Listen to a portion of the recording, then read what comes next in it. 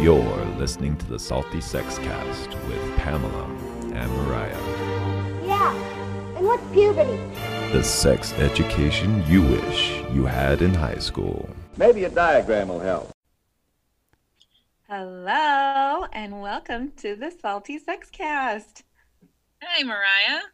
Hi, Pamela. How's your week been? It's been a week, and it's felt like a month in quarantine time. Yes. Like, I'm like, yeah, remember that last week and yada yada. And my husband's like, so that was yesterday. And I was like, it feels like it was so long ago. Time is going really slow, which, good or bad, it's just slow. Yeah. Well, we have a couple of guests with us today. They are the writers of Intimacy and Diabetes. And so we're just going to let them introduce themselves. Donna, do you want to go first? Sure. My name's Donna Rice. I am a registered nurse, a certified diabetes educator, and I've been working in diabetes for a really long time, for over 25 years, and have done a lot of work nationally and internationally, and started really working in sexual health in about the late 80s, early 90s, when noticed that so many of my patients really had, especially men, had problems with erections and problems not only with diabetes, but with other, heart disease and some other things going on. And at the time, there wasn't a lot of information out there, and worked with a young urologist to kind of launch a program called HIM, Help for Impotent Men at the time, because of course, we didn't really address women's issues back then. And really just continued my work in diabetes and sexual health. And fast forward so many years, I've done a lot of work on different committees, and worked with Janice on a lot of different things, really focusing on sexual health and diabetes. Fantastic. And Janice, can you tell us about yourself? Sure. Okay. Well, I started out as a registered dietitian, became a specialist in diabetes, certified diabetes educator, started getting interested in the sexual piece and how diabetes affects couples, actually because I was doing a nutrition consult with a gentleman who had diabetes. And then when I went out into the waiting room, I saw this woman weeping in the waiting room inconsolably. And I sat down next to her. Turns out that she was this gentleman's wife. And I said, how can I help? What's going on? Could I help you? And she said, I can't take it anymore. Our relationship is a mess. This diabetes is driving me crazy. And I had nothing to give her, nothing to say, nothing to, just, I'm here for you, but nothing to hand out to her, no website to go to, nothing. So I decided to start writing about how diabetes impacts relationships and got more into the sexual piece. And now, fast forward, I am now a licensed marriage and family therapist. I added that, and I'm a board certified sex therapist. And between us, Don and I have written several books together. I've written a total of 5 books. And what's interesting is we met, we've been writing partners for, 12, a long time. So we met at a conference in Miami for the CDC. Don and I were supposed to speak to these healthcare professionals. I think there were about 300 in the room, all about diabetes and their patients. And we got up to the podium and I asked for a show of hands, how many of you ever asked your patients about diabetes and their sexual difficulties? And out of the room of 300 plus, I think 2 people shyly went like this, and the rest looked at their feet because they were so embarrassed that I had asked the question. And Dana and I had just met. We were sitting on the podium together. And I turned to her and we both agreed we've got to start writing and do something and turn this around. And so we've been working on it since. So that was a long time. Our first book was out in 2006, I think. Yeah, we've been doing it for a while. Wow. So, speaking every year. Yeah. In fact, we're speaking this year again.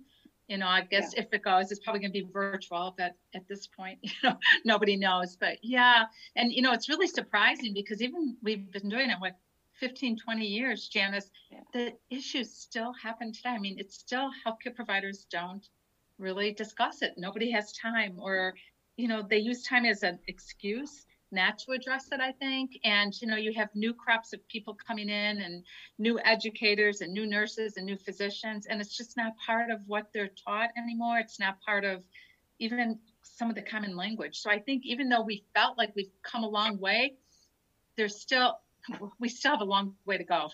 I mean, really, it's well, just been, I think, go ahead. Go ahead. And if I could throw one more thing out, in addition to the healthcare providers not asking and not having the knowledge, and I hope we'll cover this, I'm sure we will in this program, men knew that there was a connection between diabetes and erectile dysfunction.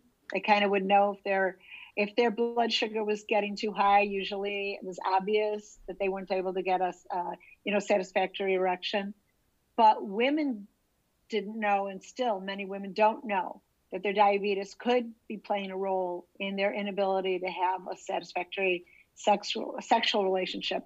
And when we wrote our first book, the publisher told us to write about the men. And when I said I'd like to also write about the women, the publisher said, why? And that's when we said, duh. So anyway, it's been an uphill battle, but it's been, I think we've been able to share a lot. But I'm glad, I'm thrilled thank you so much for inviting us, because I think it's a good topic to share with everyone. Yeah, when I first started doing it, like in the late 80s, early 90s, you couldn't even advertise it. If you put anything in for the radio, anything, yeah. I mean, it got rejected. You couldn't even talk about it. Even doing the program within a health system was really a stretch of everybody's imagination. And I think even growing up in it, Janice, I mean, the two of us were like pioneers. I mean, we were actually ridiculed and made fun of by other colleagues for doing it, because I thought it was kind of like, pornographic, and it was just, it's just amazing. I think some of the perceptions, I remember we were going to speak in Utah, and when they heard the topic, they wouldn't let us come in. So, I mean, it's just, it's just been interesting. Yeah, that's not surprising. And in fact, that's what that we do this podcast, because Utah is so very conservative and a little bit backward in that way. But the thing that I realized, though, when reading your book, was that it's actually useful for most people, like anybody who's having any kind of difficulty with sexual dysfunction, not just people with diabetes, though obviously the focus is diabetes. So I think it's super helpful, and I would encourage anybody to read it. It's a quick read, too. Thank you. Clear, well organized. Thank you. Yeah. A lot of resources, which I think is important. People have to know where to go, or even how to ask the conversation, open up the conversation, because it won't, half the time it's never asked. So if you don't know how to kind of get it in and start that conversation, I think it's, it's just critical. And we were hoping that some of those messages were really transmitted through our book. It's a not a natural conversation for such a natural human thing. And I think you do a really great job pointing to that, and where are our biggest gaps, and what can you do as just an individual, but also calling out like the healthcare professionals. And that I really, because I'm a certified health education specialist, and so seeing that, and when you're talking about, we learn about the 8 dimensions of wellness. Nowhere in there is anything about sexual health or intimacy. It's here's your physical health, your mental wellness, all these other things. And so it was really kind of like, how is this? It's totally forgotten. And that was really kind of what stemmed my frustration to start the podcast. So very similar to the birth of your guys's research and everything that's gone through and put into this book. So well, the one thing that I've always emphasized, when people have a chronic condition, chronic disease, especially diabetes, they come to their healthcare provider, and we ask them to do things with their partner. We ask the partner to help them prepare the right foods, read labels, to support their need to be physically active, and to support that some of their finances might go to a health club, and all these things, and check their feet and check their blood and all this stuff. But what I find is, if things aren't going well in the bedroom, you could have a couple sitting in front of you, And he may not be, I've had this with a couple where he was struggling to have an erection with his wife. And instead of understanding that it was a diabetes related issue, she thought he was having an affair. So here I am with this couple. They do not understand why he's struggling. And it is a medical issue. And, you know, they're so mad at each other. And here I'm, you know, saying, well, and now you're going to read labels together and help each other. And you've got to include the bedroom piece, the intimacy piece. It's so huge. It's so huge to be able to communicate in the bedroom. And also, it's such an important respite. The bedroom is the playground. It's the adult's playground. It's where you can relax. It's where you can be yourself. It's where you can have fun. And diabetes, when it's affecting, or any chronic issue, as you know, as you mentioned, Pamela, this really goes to a lot of things. But if medical health has entered the bedroom and you're not able to respond the way you want to, all of a sudden there's performance anxiety and there's pressure and there's discomfort and anticipation of failure. And we really, that's one focus of the book, we really want to bring sex back to where it belongs, which is connection, fun, and you know, just an adult way to be with someone who is your, you know, your most important partner. Just opening the communication and getting away from the blame game, because we've seen it so many times where, you know, and you know, when you think in terms of what happens in a diabetes counseling or when people go to the doctor, they focus on one thing, and usually they focus on blood sugars. Yep. And then they kind of, well, let's talk about why your blood sugars are high. Nobody talks really about the stress related to whatever it is being related to, especially when it comes to sexual health, because they're not going to open up and say it.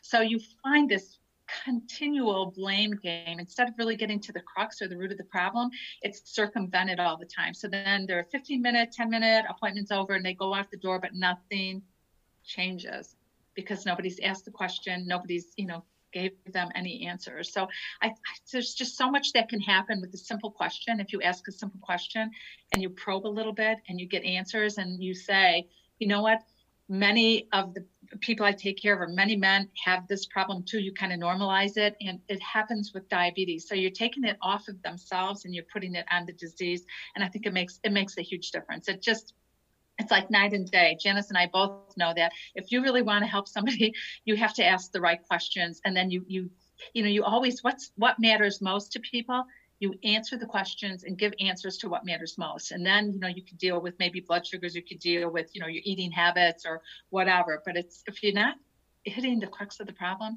you're not going to really help impact diabetes or control or blood pressure control or whatever. Well, and here's the other piece. I know, see, Pamela, you're about to ask a question. But here's the other piece is that people with diabetes don't realize that there's help, that there's treatments, and there's a lot of different options. And one thing that we know about men who have diabetes is that the nice oral pills that you see on TV, sitting in the bathtub, the couple holding hands, you know, taking Cialis or Levitra or Stendra or whatever the other, you know, those pills don't always work in men with diabetes. And I did have a story about someone I saw who I happened to mention, you know, I wanted an update on how his sexual activities were going. It was the first time I saw him. And he said that 10 years ago, he told his doctor, he got up the courage to tell his doctor that he was having erection problems. Doctor wrote a prescription for Viagra. He took it and it didn't work. And he was too embarrassed to say anything. The doctor never asked again. And he told me that he hadn't had sex with his wife in 10 years. Oh, God. I know. He assumed that diabetes could have taken a variety of things away from him, because you have the long list of, if it gets bad enough, my vision may be affected. You've heard of people with amputations. I mean, you've heard of real tragic stories, and he just assumed that it took his sex life away, and there you go. And he had no idea that there's so many options for treatment. So it was a rough story, but fortunately a good ending. So. So I want our audience to understand exactly how diabetes affects sexual health. So can you start at the very beginning? In the beginning of your book, you talk about how the human tells about the human physiological response to falling in love, and that feeling of physical attraction, and then why it's important for people with diabetes to understand, and if there's a difference between the male and female response. So I guess I can start. And I think to be really, really simple, because physiologically, there's a lot of things happen when you get, aroused or stimulated. But I think from a clinical perspective, I think it's really important to understand that in order to really function normally, you have to have intact nerves and intact blood vessels.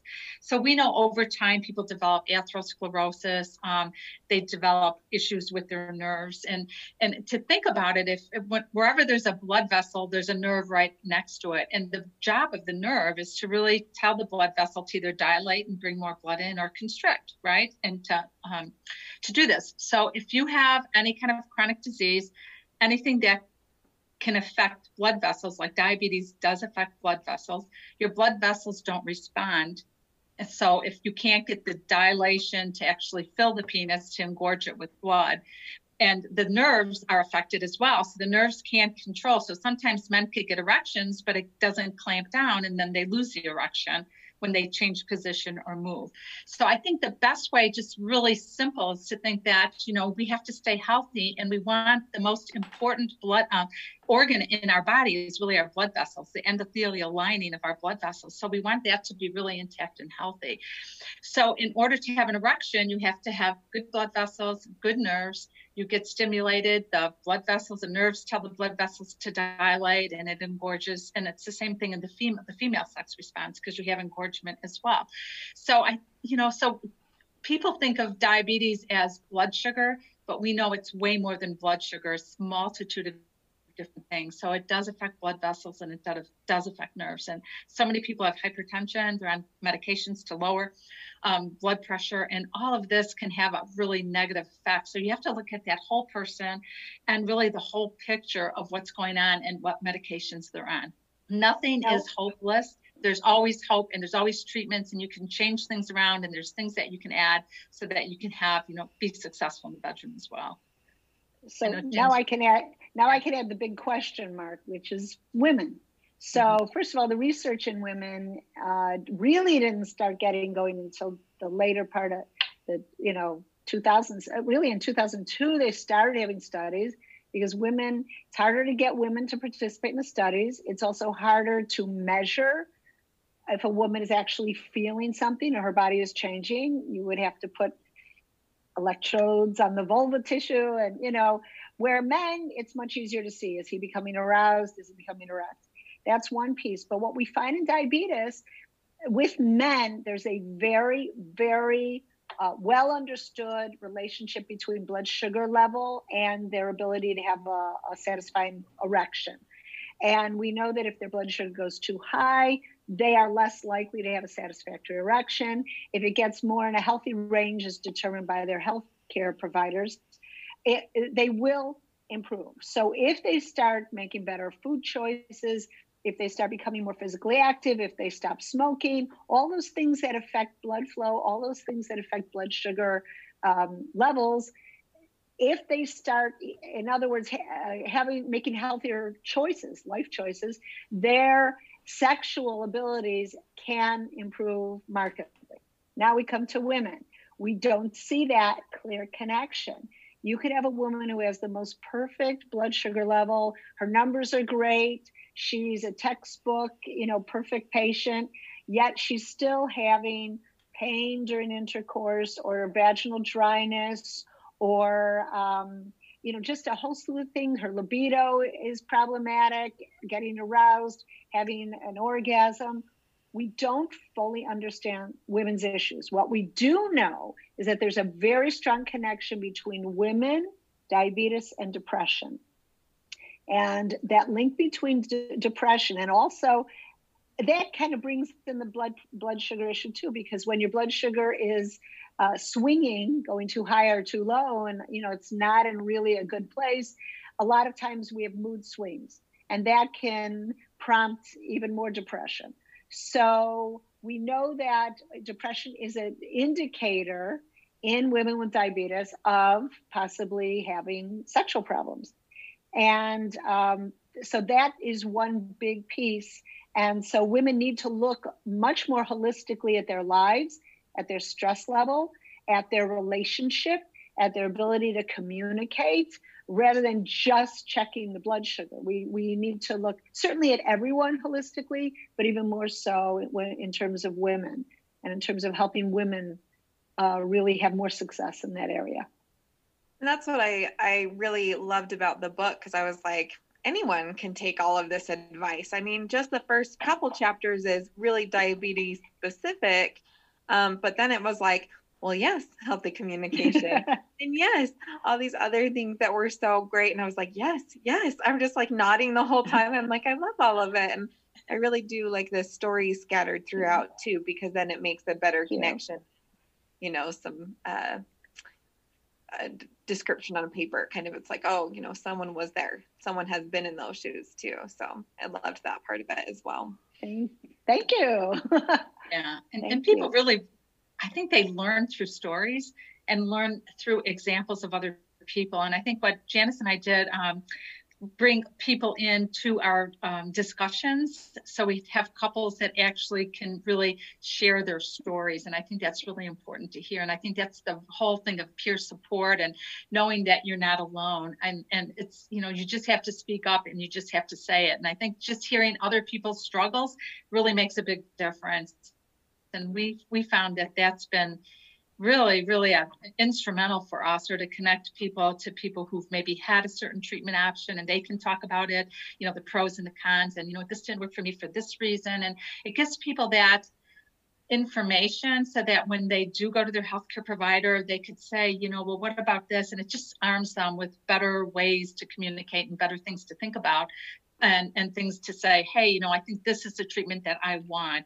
Can you help me obtain this? Awesome. What are some of the feelings that can interfere with good emotional and sexual health? And what are some of the tools to deal with those? Well, I addressed that in the book, and I'm sure you address it often in your show, because it's the same with everyone across the board. So as Mariah said, communication, and the flip side of communication is feeling that you're not being heard and that they're not seeing you, and you can't be who you want to be, and you can't share your own needs. So I do talk about in the book certain things about like Pairs. There's that group called Pairs, and they have a wonderful communication tool. They have a daily temperature reading about your relationship where you connect and you say something positive to each other, and then you use the I language, where you're using I language to share how you feel, not to say you have to stop doing this, but saying I feel very scared when this happens, and here's what I need. So the wording would be, I feel blank when blank, what I need is blank. And so you're really just sharing your needs, wants, and communicating that as adults. So that's part of it. I think that helps with the frustration. I'm very big into writing. I'm a very narrative therapist. So I think journaling is important, and writing things down and getting it out and just doing kind of the work on your own. I think people who journal things and write about the frustration, even if it's just a few minutes every day, or when something's happened, when it's happening, take a few minutes and write. It gives you an opportunity to take it out of your brain where it's racing around like a hurricane and causing this emotional, chaotic experience. And when you research has shown that when you actually put it into organized sentences, what's bothering you, it calms your brain, it calms your thinking, and that in itself can be incredibly healing. So that's something also. The other thing too, which I think is very powerful, again, a narrative tool, is personalizing, what we call externalizing the problem. So for instance, when people are in a bedroom, you've got the two partners and you have diabetes, assuming that just one of them has it. or both could, but you've got diabetes there also. So it's really a third person in the relationship. So here you're trying to have a real nice connection with the person that you care about, and you have this medical issue that's causing mood swings and causing feelings and causing energy levels. So rather than blaming each other and saying, listen, it would be so much better to be with you if you felt better, or if you stopped complaining, or if your energy was better, your blood sugar was better. What we do is you take diabetes and you externalize it. You take it out of the relationship. You make it into someone else. So an example I like to use, which worked for a couple that I worked with, I don't know if you remember, but Prince Charles used to be married to Princess Diana. And this couple, I asked them to take the diabetes and create another person. And if you remember, when Prince Charles was married to Diana, there was a third person in the marriage, and that was Camilla Parker Bowles. And they named diabetes Camilla. So whenever the husband who had diabetes, whenever he just wasn't in the mood, or he had an erection problem in bed, or just something went wrong, instead of blaming him and saying, if you only took your medicine the way you're supposed to, or as if all this blame, all this you language, you. Instead, it was that freaking Camilla. What is she doing in here again? And also, I actually recently spoke to them and I said, how you doing? And they go, well, things were good. And then Camilla came back, and we got to kick her to the curb. The two of them remembered that they're on the same team, and it's diabetes on the other side, and it's not going away. So you have to learn how to live with it. It's a chronic issue, but neither one of you is the problem. It's the diabetes. And that way you remove the hate, you remove a lot of the strong emotion and the blame, and just put it on diabetes. So I recommend to anyone who's listening, take your diabetes, give it a name, give it a shape, call it, somebody you've always hated at work, whatever you want to do, and use that to keep your relationship thriving while you deal with, George from IT, who you can't stand, but he's there anyway. So let's feed George, So it's a game too, and you can also bond with that game. So that's great advice. You talked too about having a growth mindset in all of this. Can you talk to our audience a little bit about that? Well, this comes from Carol Dweck. She has a growth mindset and a fixed mindset. And she said that there's two mindsets that people tend to have. One is the fixed mindset, where they really feel that they're stuck with who they are. They're stuck with life as it is. And anything that comes up is a, kind of a stumbling block that's in the way of them getting to what they want, to get their goals. They'll never get better at it. People who are talented were born that way, and it's them, and they're stuck. And it's a very anti-growth type of perspective. And it's one that really can bring a person down and contribute and kind of nurture that depression type of feeling that things are hopeless. The growth mindset is one where you view the world as opportunities for growth, that you can always learn. You can always learn to do something in a different way. You can always be better. You can always develop talents maybe you didn't know you had. And so you can choose, I'm sure you've said it all the time that, we can't choose what happens to us, but we can choose how we react to it. And if you react to it with a fixed mindset, woe is me, I'm stuck, you'll be stuck. You'll be stuck. And if you say, listen, has done this, yeah. Yeah, I mean, this is a time for me to grow. This is a time for me to learn something new and to try something different. And that growth mindset can really be helpful. And it's not, it's a real opportunity to view your life in a perspective that's much more healing and positive. And you could tell, like, when you're counseling people too, kind of like where they are, and what kind of mindset. And it's really interesting because looking at like couples that were really successful and really dealing with it, they were open to really trying different and new things and experiment and enjoy each other from the perspective of where they're coming from. And I think that's important because one of the things we always tell them is, like Janice's comment about taking diabetes out of the bedroom, it's really, how do you reconnect emotionally? So what was it, sometimes just talking to him, why were you attracted to him, 50 years ago or 25 years ago? And how has that grown? How has that changed? And what can bring it back? And sometimes just bringing out those different kinds of conversation makes them kind of like perk up and think in terms of, it was really good. And how do we get back there? And then setting goals, like what's your goal if it's a heterosexual couple, what's your goal to the man and what's your goal to the woman? And sometimes their goals are entirely different. Sometimes women, they're very satisfied with just hugging and laying together in bed and watching a movie. And his goal might be a little bit different. His might be really focused on that erection and, penetrating and all that. So it's really, how do we work with each of them to really accomplish those goals? And it's really interesting when you talk about those different mindsets, because it's so much easier to really work with people that are willing to really try and take a deep breath back and really think through it a little bit differently than, just, well, I'm a victim. And, because sometimes bringing them out of the victim role is a little bit, right, Jen? It's a little more difficult, actually. Yeah. Yep. Well, as you know, to get someone out of the victim role, I mean, people tend to stay in their roles when there's what we call secondary gains. When you're gaining something by being it, maybe you're getting a lot of attention, you're getting a lot of payoff in some way. And that's what makes it harder for people to move to a new place. We're hoping that medically people are willing to give it a go, because it's coming through a different doorway. You want to become healthier, hopefully. You want to feel better all around, not just in the bedroom. But as I said earlier, the bedroom is such a huge place because we want couples to work as a team to support everyone's health. Mm-hmm. And again, if you're mad at each other, I'm not frickin' cooking for you.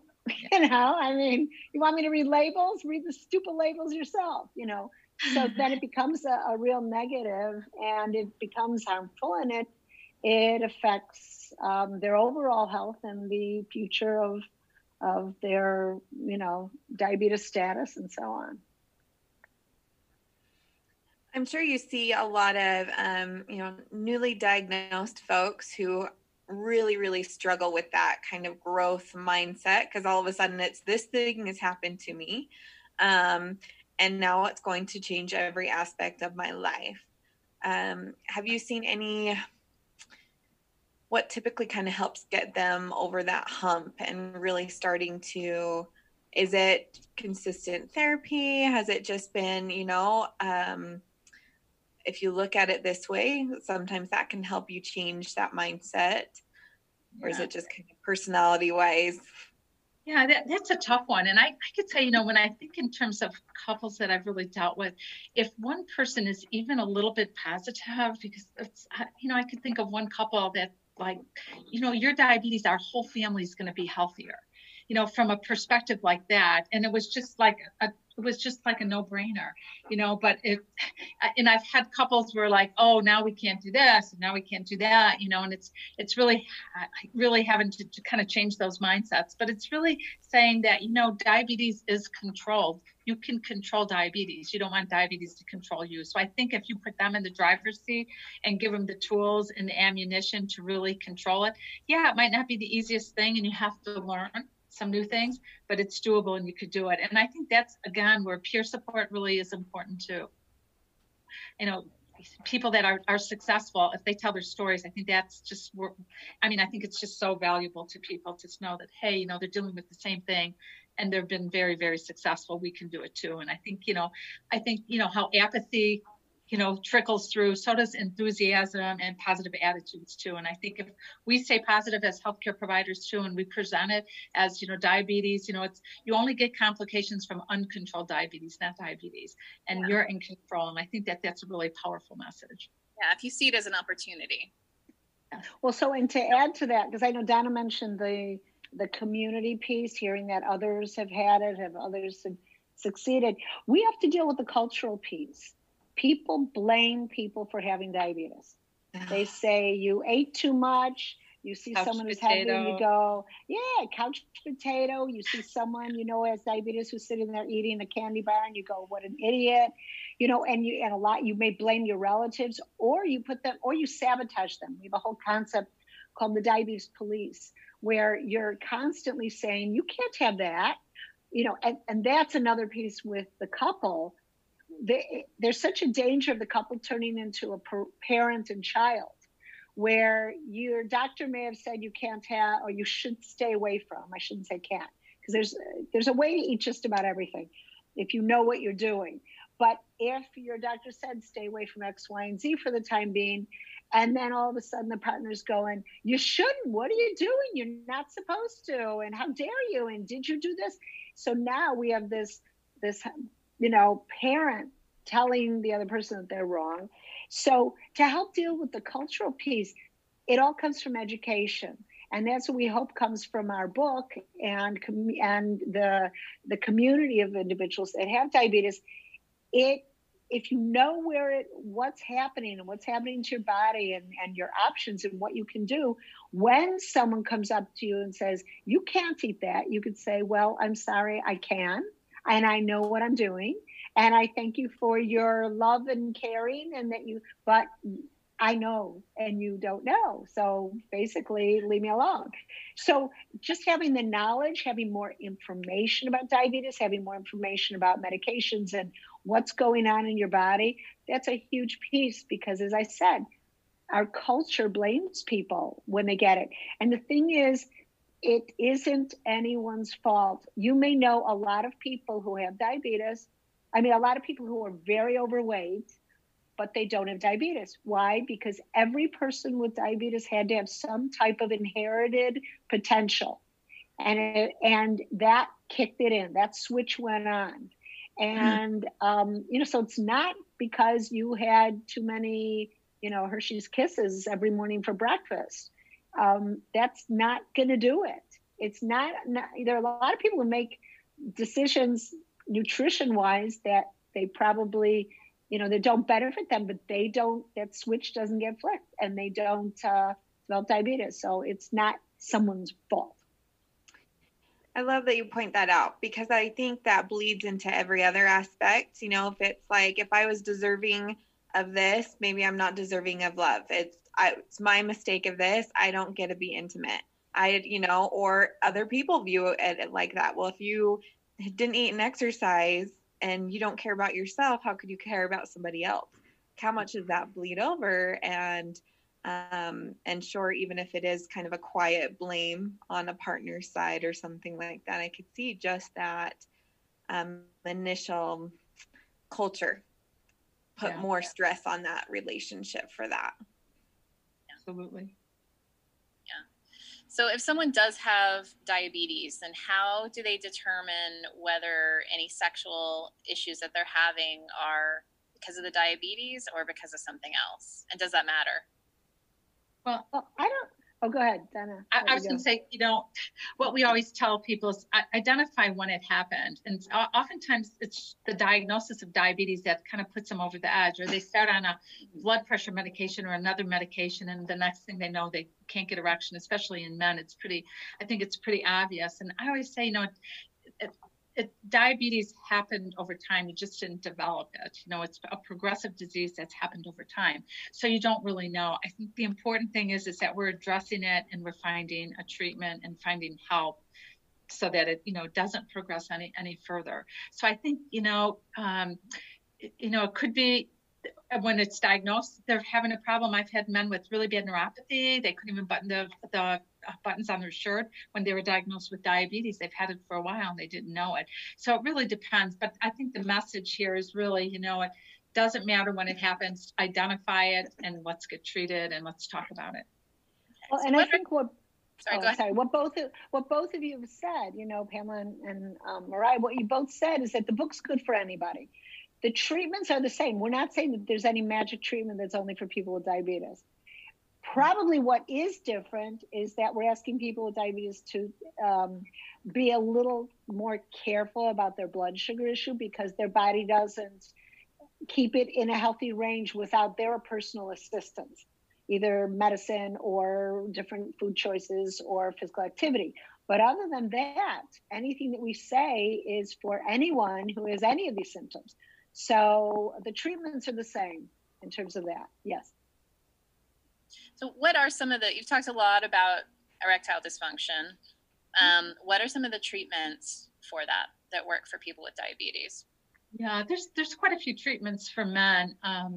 We always say it's a man's world, because for women it's a little bit different.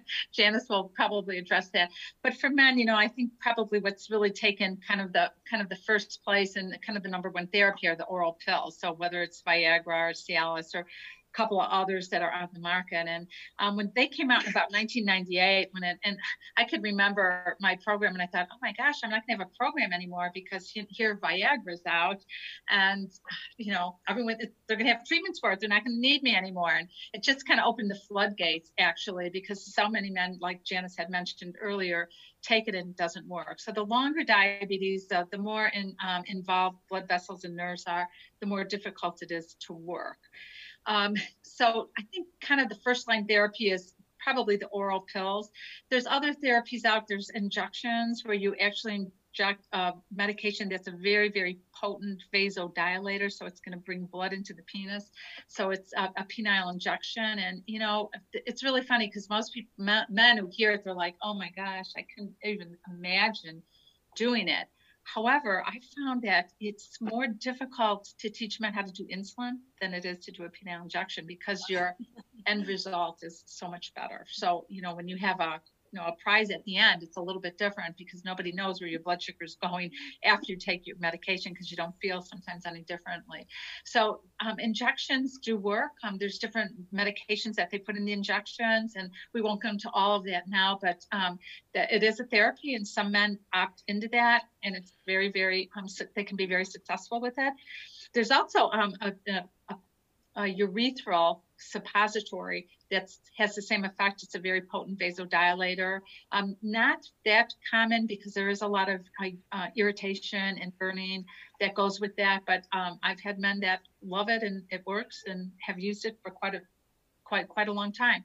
And then there's also a vacuum pump, which is kind of like one of the first therapies that were out. It's kind of a manual. It looks like a pump, and you actually, it inflates the penis.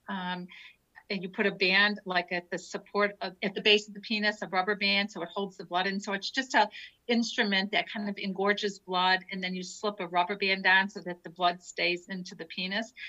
It works for men, for many men, and it might not be ideal for some, but people are successful. And if the goal is to have a penis hard enough to have intercourse, it works.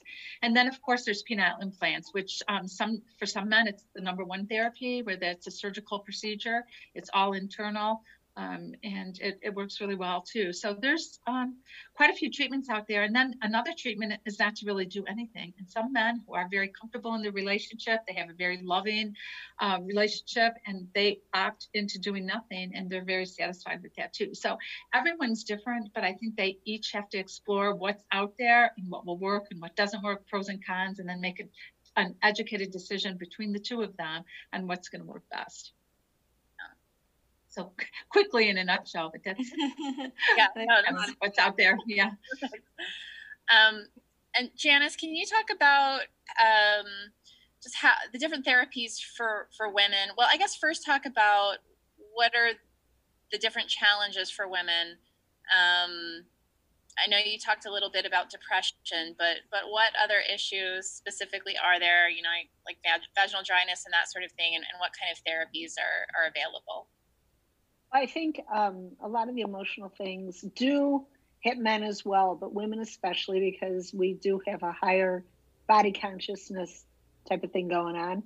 So one thing about diabetes is if you are testing your blood or taking injections, you may have, or if you wear an insulin pump, you may have black and blue marks. You may have things that you're not so proud to have someone see. You may have gained weight, which happens often with insulin or often with just type 2 diabetes. You may not want to undress in front of someone. You may not want them to see you. So we have that whole emotional piece. If there's self-blame, women tend to unfortunately, we blame ourselves for a lot of things. So if you also blame yourself for the diabetes, so not, in terms of self-esteem, not feeling that good about yourself. I've seen couples where, because it's a financial hardship for some people, depending on what their insurance is to medical care, you may feel that, the man also, you may feel that you're costing your family way too much money. Or maybe you make them wait because you don't feel well and you have to wait until the snack that you took kind of gives you energy again because your blood sugar dropped. And meanwhile, you're making everyone late to go to a party. So there's a lot of things that when you walk into the bedroom, you don't feel so good about yourself. So that's one piece. Another thing that I know is a hurdle to overcome still in this day and age is there's a lot of women who do not know their bodies, who don't understand themselves. They have never done any type of self-exploration or masturbation. They don't know what they like. So you don't know what to say to someone. And, men aren't born knowing how women work. For many men, women are a total mystery and remain so. And for women too, they're a total mystery. There's, there was a woman that I was working with and I was showing her how to use a vibrator. And she said, well, you just kind of insert it, right? She had no knowledge of the clitoris. She had no knowledge of the whole vulva area. And so, we have women who have different levels of personal knowledge. Also, the idea of lubricants, the idea of overcoming the nervousness of purchasing any product, of throwing it into your shopping cart and going, oh, how did that get in there? At the cashiers, oh my, whoa, what's that doing next to the hairspray? So we have our own types of issues. So I think that's one piece. Another thing too, and I really like to quote Dr. Rosemary Bassan, because she came out in 2000 with a whole perspective about women's sexuality. Up until her, and I see Mariah nodding, but up until around 2000, when she came out with this whole notion about the female sexual experience, we always thought that men, Masters and Johnson thought that men and women were identical and that you would have their sexual interest would kind of start to climb and you'd get much more aroused and then you'd hit a plateau and you'd have this orgasm and then you'd come down and, kick back and smoke a cigarette or whatever they used to do. So they thought that men and women had a similar type of thing, but we know from Dr. Bassan that women can enter the sexual pleasure doorway through many different openings. You can, as a woman, you can still have an absolutely fabulous time if you didn't orgasm. You can have a fabulous time if you do orgasm. You could enter sexual activity without being turned on and then become turned on, or you can just really enjoy it because you love to cuddle and you love to do for your partner. So just understanding that women have so many options based on our emotions, based on our energy level, stress level. So just really getting to know ourselves. I think that's probably one of the biggest pieces is that we just are, we're different and we're complicated and, and that's on one hand, that's really good and fun. But on the other hand, there's a lot to learn about ourselves as individuals. I'm going to go on a little tangent real quick and just recommend a website that I just subscribed to. It's actually like a one-time payment called OMGYes.com. Have you heard of this? Yes, I know about it. It's fabulous, and I just bought the first season, but it's kind of like purchasing a book. Like you make a payment and then you have access to all of the materials forever. But it talks about all of the different types of female pleasure. The season 1 is all focused on the clitoris. And it has videos of like instructional videos of how to masturbate, how to pleasure yourself. And then it has advice for your partner and how to work with you to achieve orgasm or just a more pleasurable orgasm or whatever your goal is. So anyway, fabulous resource. I think we should do an episode about it, Mariah. Yeah. Yes, we will. That's great. I have a couple of questions. So we're kind of talking about, your partner and how your partner can support you if you have diabetes. Because obviously not all of our listeners have diabetes, but they may, their partner does, or they know someone else. Like, how do you get to be an advocate for that person? I think my thought is, knowledge. And I think knowledge is power, and to really educate yourself about different things, and so that you can come off, you have informed decision making. So whatever the problem is, you need to really kind of really investigate it and ask the questions, and, talk to different people, talk to your healthcare providers, or if you don't feel you're getting the answers, go to somebody else and find those answers. But I think the best thing to really arm yourself with is really kind of knowledge, so that you can really go forward and help that person and really make best decisions together. I think from, another way to look at it is just really mutual respect. A person, let your partner know that you are going to rely on what they say. If they say, I don't want help, then say, I will take you at your word. If you say you don't want help, then I'm going to assume you don't want help, and I'm going to go about and do my business. And you don't, the worst thing, and I'm sure you've seen this with other couples that you've been involved with, is the assuming and the mind reading expectations really undermine a relationship. So if you say, no, thanks, I don't need help with this, I'm fine. And then you get angry because they didn't help you and they didn't know that you wanted them to do X, Y, and Z. So just making a policy, if I want your help with something, I am going to answer yes, and I'm going to tell you what I need. Now, in terms of the bedroom, you have to know yourself what you need. You have to know what kind of help you need. You have to know, if you tend to, sex is a physical activity, just like playing tennis or doing anything. So you may want to have juice or snacks on the side in case you start to go low, which happens with people who have diabetes. Their blood sugar sometimes drops if they're doing something very physically demanding.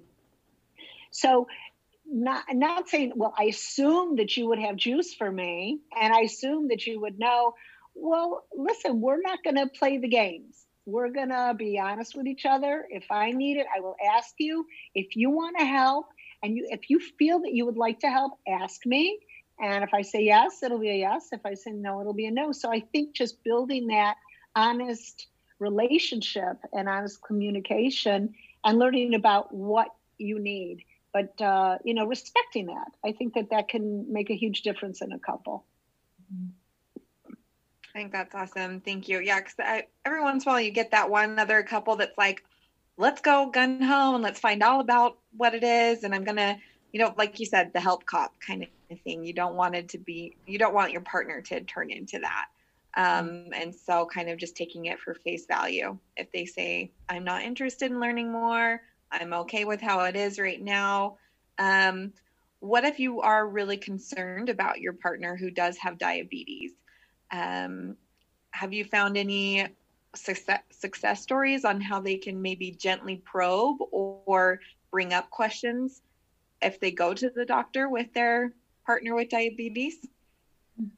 And I think, go ahead.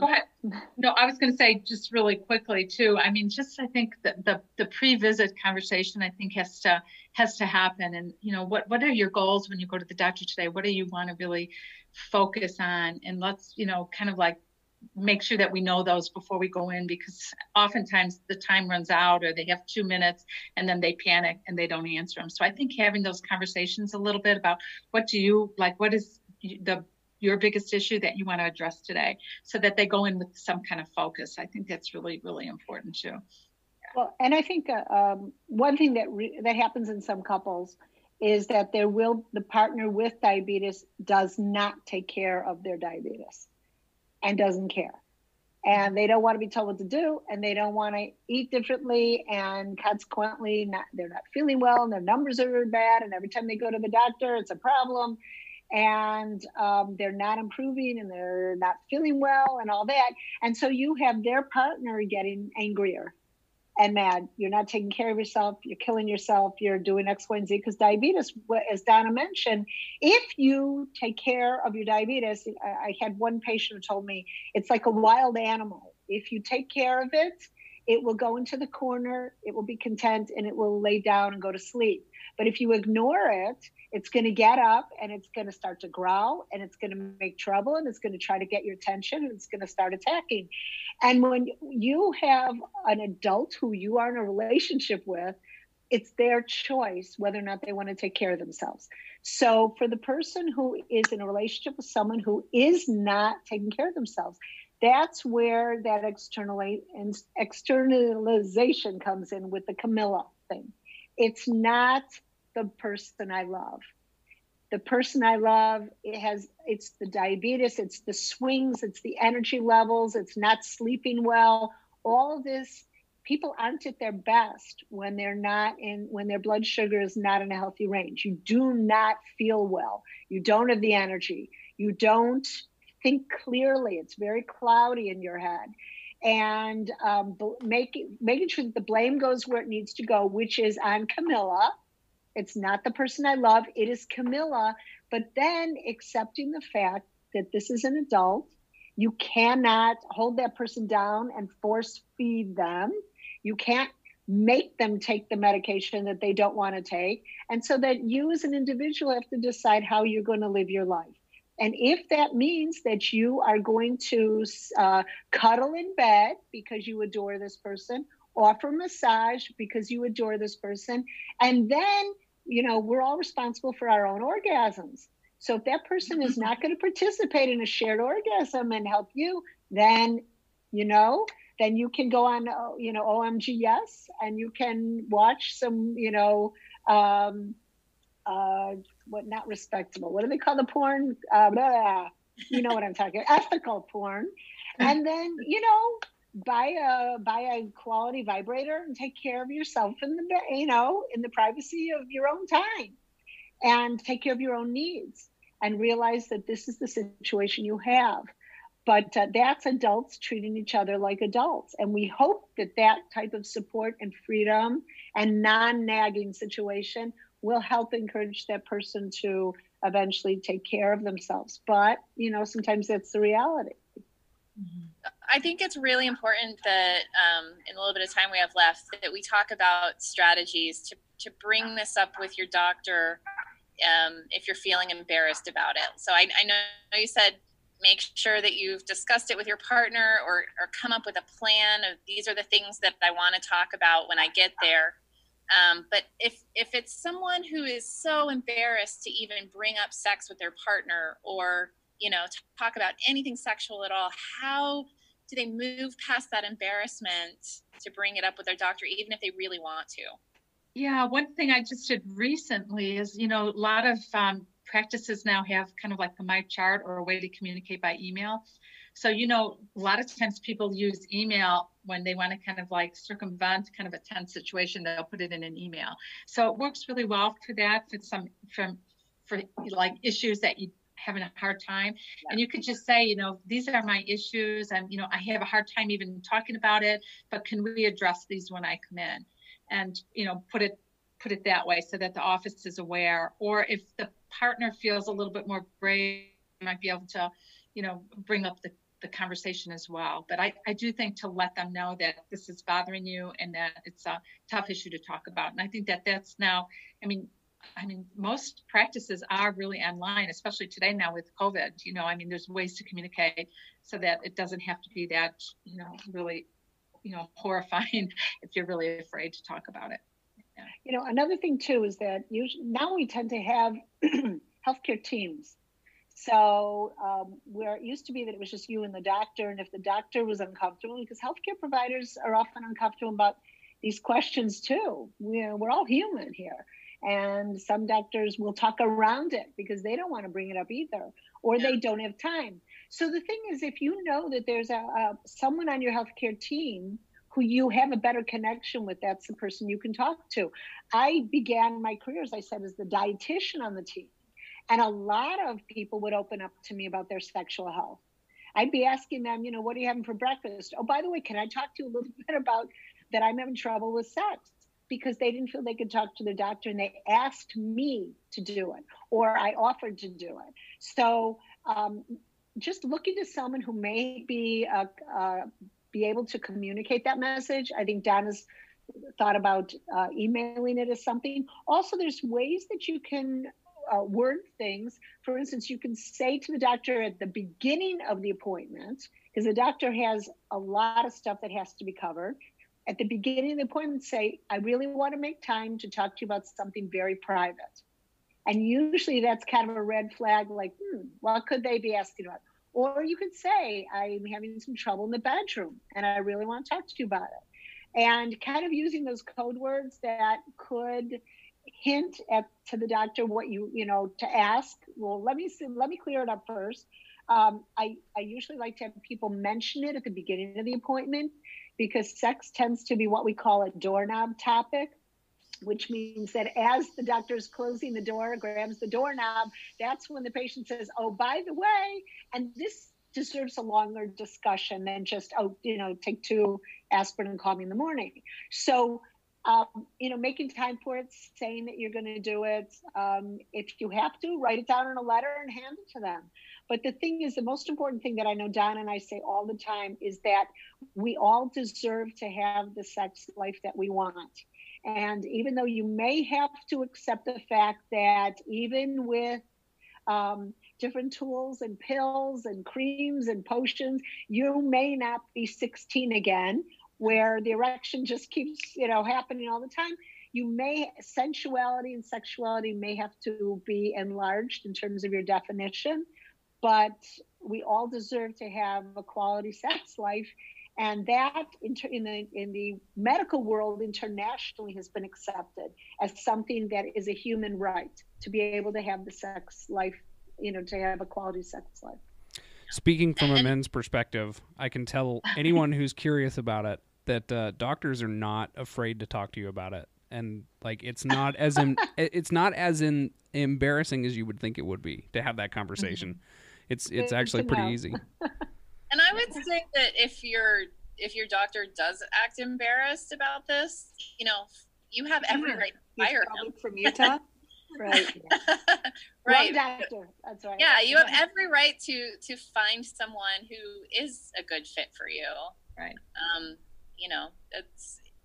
There's no reason that you should suffer because your doctor isn't enlightened about this sort of thing. Or ask for a referral. Say, I know that there's a lot of treatments out there. Is there a physician that really specializes in this or whatever, and get a referral? Because oftentimes it's just writing the script for a pill, and oftentimes it doesn't work, and then that follow-up isn't there, and that's what concerns me. And I've seen it so much that they really get discouraged. And we always say, when you fail once, you may fail again, but there's not going to be a third time, and we really have to prevent the failures. Yeah. And also there's reliable, wonderful shows like yours, where, if you can't get the information from your healthcare provider in terms of options, making sure that if you are turning to some type of source for information, you turn to a source that's reliable, like your program. And, where you can openly ask questions and that no one is going to make you feel embarrassed, and maybe suggest other possibilities, such as, when Pamela said, kick them to the door and get a different doctor. I mean, sometimes that's what we need to hear, and to know that others have done it and we can have the courage to do so as well. Yeah. And, today sexuality is out there, and it's pretty open. However, there's generations that it might not be that open still, so we have to respect that. And then too, a lot of the sites I find are more geared to younger people, maybe, that are wanting to experience just do different things, and have different experiences. And it's not really geared to somebody with chronic illness. So sometimes there is a little bit difference, and sometimes I hesitate, because I know in my practice I used a lot of back in the day we had the VHS tapes, and I had a library. It's the funny story. Now, this is going back, where they would actually rent them out. But to be really selective in the types, because sometimes it could be detrimental and a little depressing as well. So I think we have to refer them to really reputable sites and make sure that it is credible, because it is a delicate balance when people have a lot of different issues going on. I mean, I've taken care of men on oxygen and wheelchairs and quadriplegics, and so I think I'm coming from more of a clinical perspective, but definitely just making sure that the sites are really credible and that the information, because there's so many scams. Janice and I have done programs on just scams, with, take this pill, tiger penis soup and tiger penis pills. And there's so many scams out there that we've talked a lot about that in the past. So in the book too, it's in the book. Yeah, we talk about it. Brought it up we do, yeah. And how to report that. I thought that was great because we come across that all the time. I do have one last question. It's kind of a personal one, but because of all your research and what you guys do, how do your partners love that? Oh my gosh. And our kids, I should say, our kids growing up loved it. Yeah. My kids, oh my gosh. My son, it was so funny. My son's now 28, but I think when he was in his early teens, he went on YouTube and he decided to put our name in. And what popped up? But a video of me on television talking about female lubrication problems. Because I used to work for this show called D-Life, and I was on as the relationship person. It used to be on CNBC. And I heard from down the hall, I heard, Mom! She started screaming, what are you doing now? Why can't you change your name? Why do you have to do this? I mean, my husband doesn't care. He just thinks it's the funniest thing. But, my kids are like mortified. And they wouldn't tell anyone what I did. They just, as a matter of fact, oh my gosh, they recently interviewed my son for a magazine. I can't say because, he wouldn't use his real name. And then he's traumatized by it. And he said that it was this, he just said that I did help people with diabetes. He didn't say anything about the sexual stuff. And then when they would bring people home, they were dating, they wouldn't say, we weren't allowed to say what Mom did. And then, one person, once they finally got it, they go, oh my gosh, it's like the Fockers, so anyway. My husband could care less. It's the, it's the kid. I remember a really funny story. We were speaking, I forgot where, but I had brought all the different devices and really focused on men, and going through security at the airport. And I was with another diabetes educator, and the security guards pulled all this stuff out, and it was like really embarrassing back then. And my friend says, really, she does this for a living. I was like, it sounds worse, but it was just the funniest thing. Now it probably wouldn't matter, but trying to bring all this through security was just really, really funny. So we've had our share of funny stories. And then another funny story is this video collection that I had that I'd have men check them out. And then we had the director of nursing in this hospital was just really really kind of prudish, very straight person. And the guy returned it to her by mistake because he was in the hospital, and she opened it up and she saw this video. I'll never forget it. It was just like the funniest thing. So we've had a lot of funny stories and a lot of different things trying to really get this whole awareness of sexual health off the ground. So we should write a book on it, Janice, just on that. Oh my gosh, seriously. Well, fortunately, I don't think we look it, but we're kind of old ladies. I mean, we're from such a different generation. It's unbelievable. Like, people were mortified. When Donna first started speaking about it, they called her, I mean, these are colleagues. They called her the worst names. They said you were a whore. I mean, it was terrible. Yeah, and they just thought I was crazy because, of course, adults don't have sex.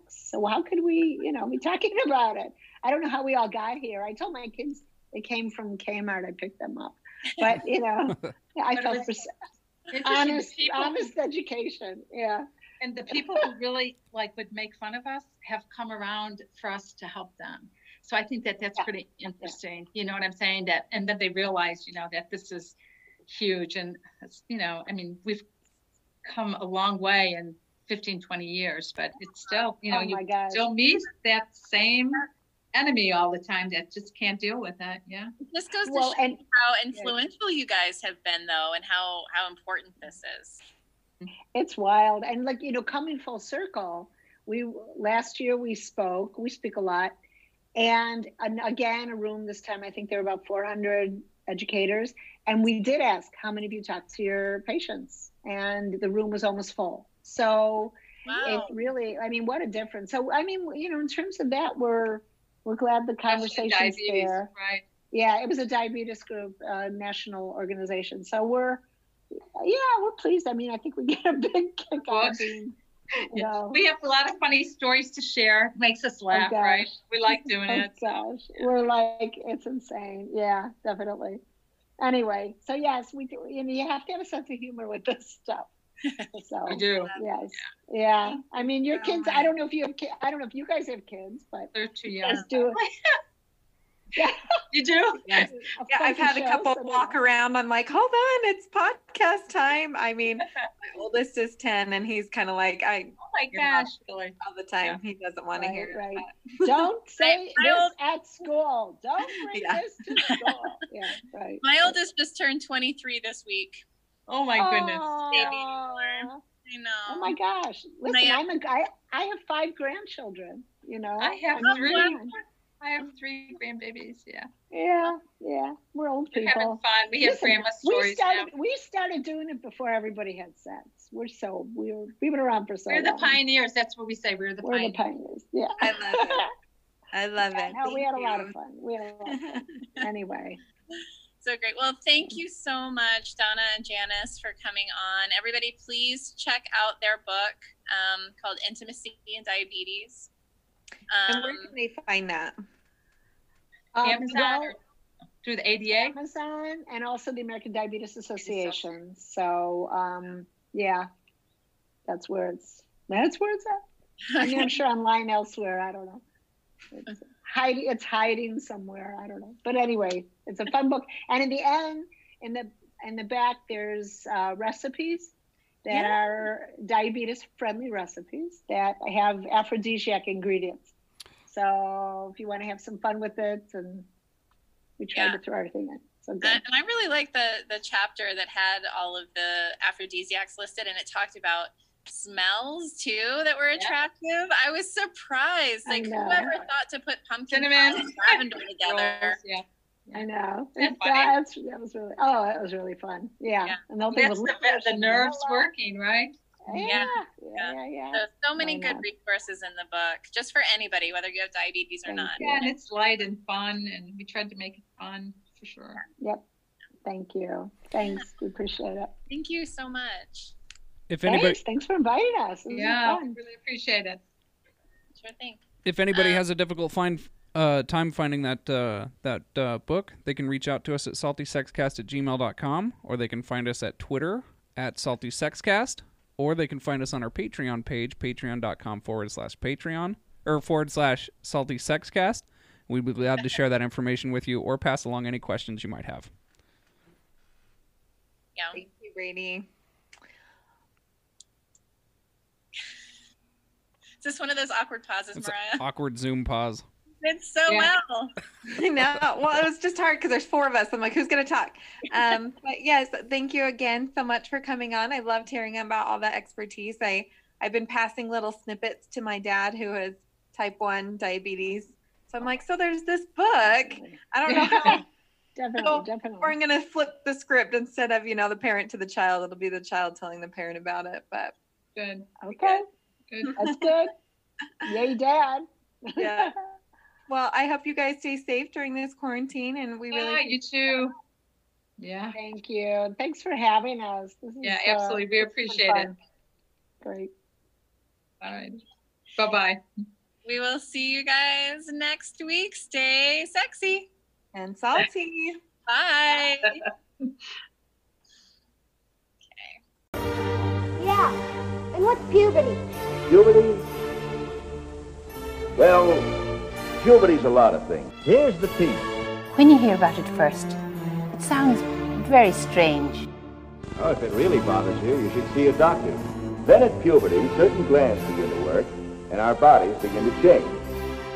It enlarges the penis itself.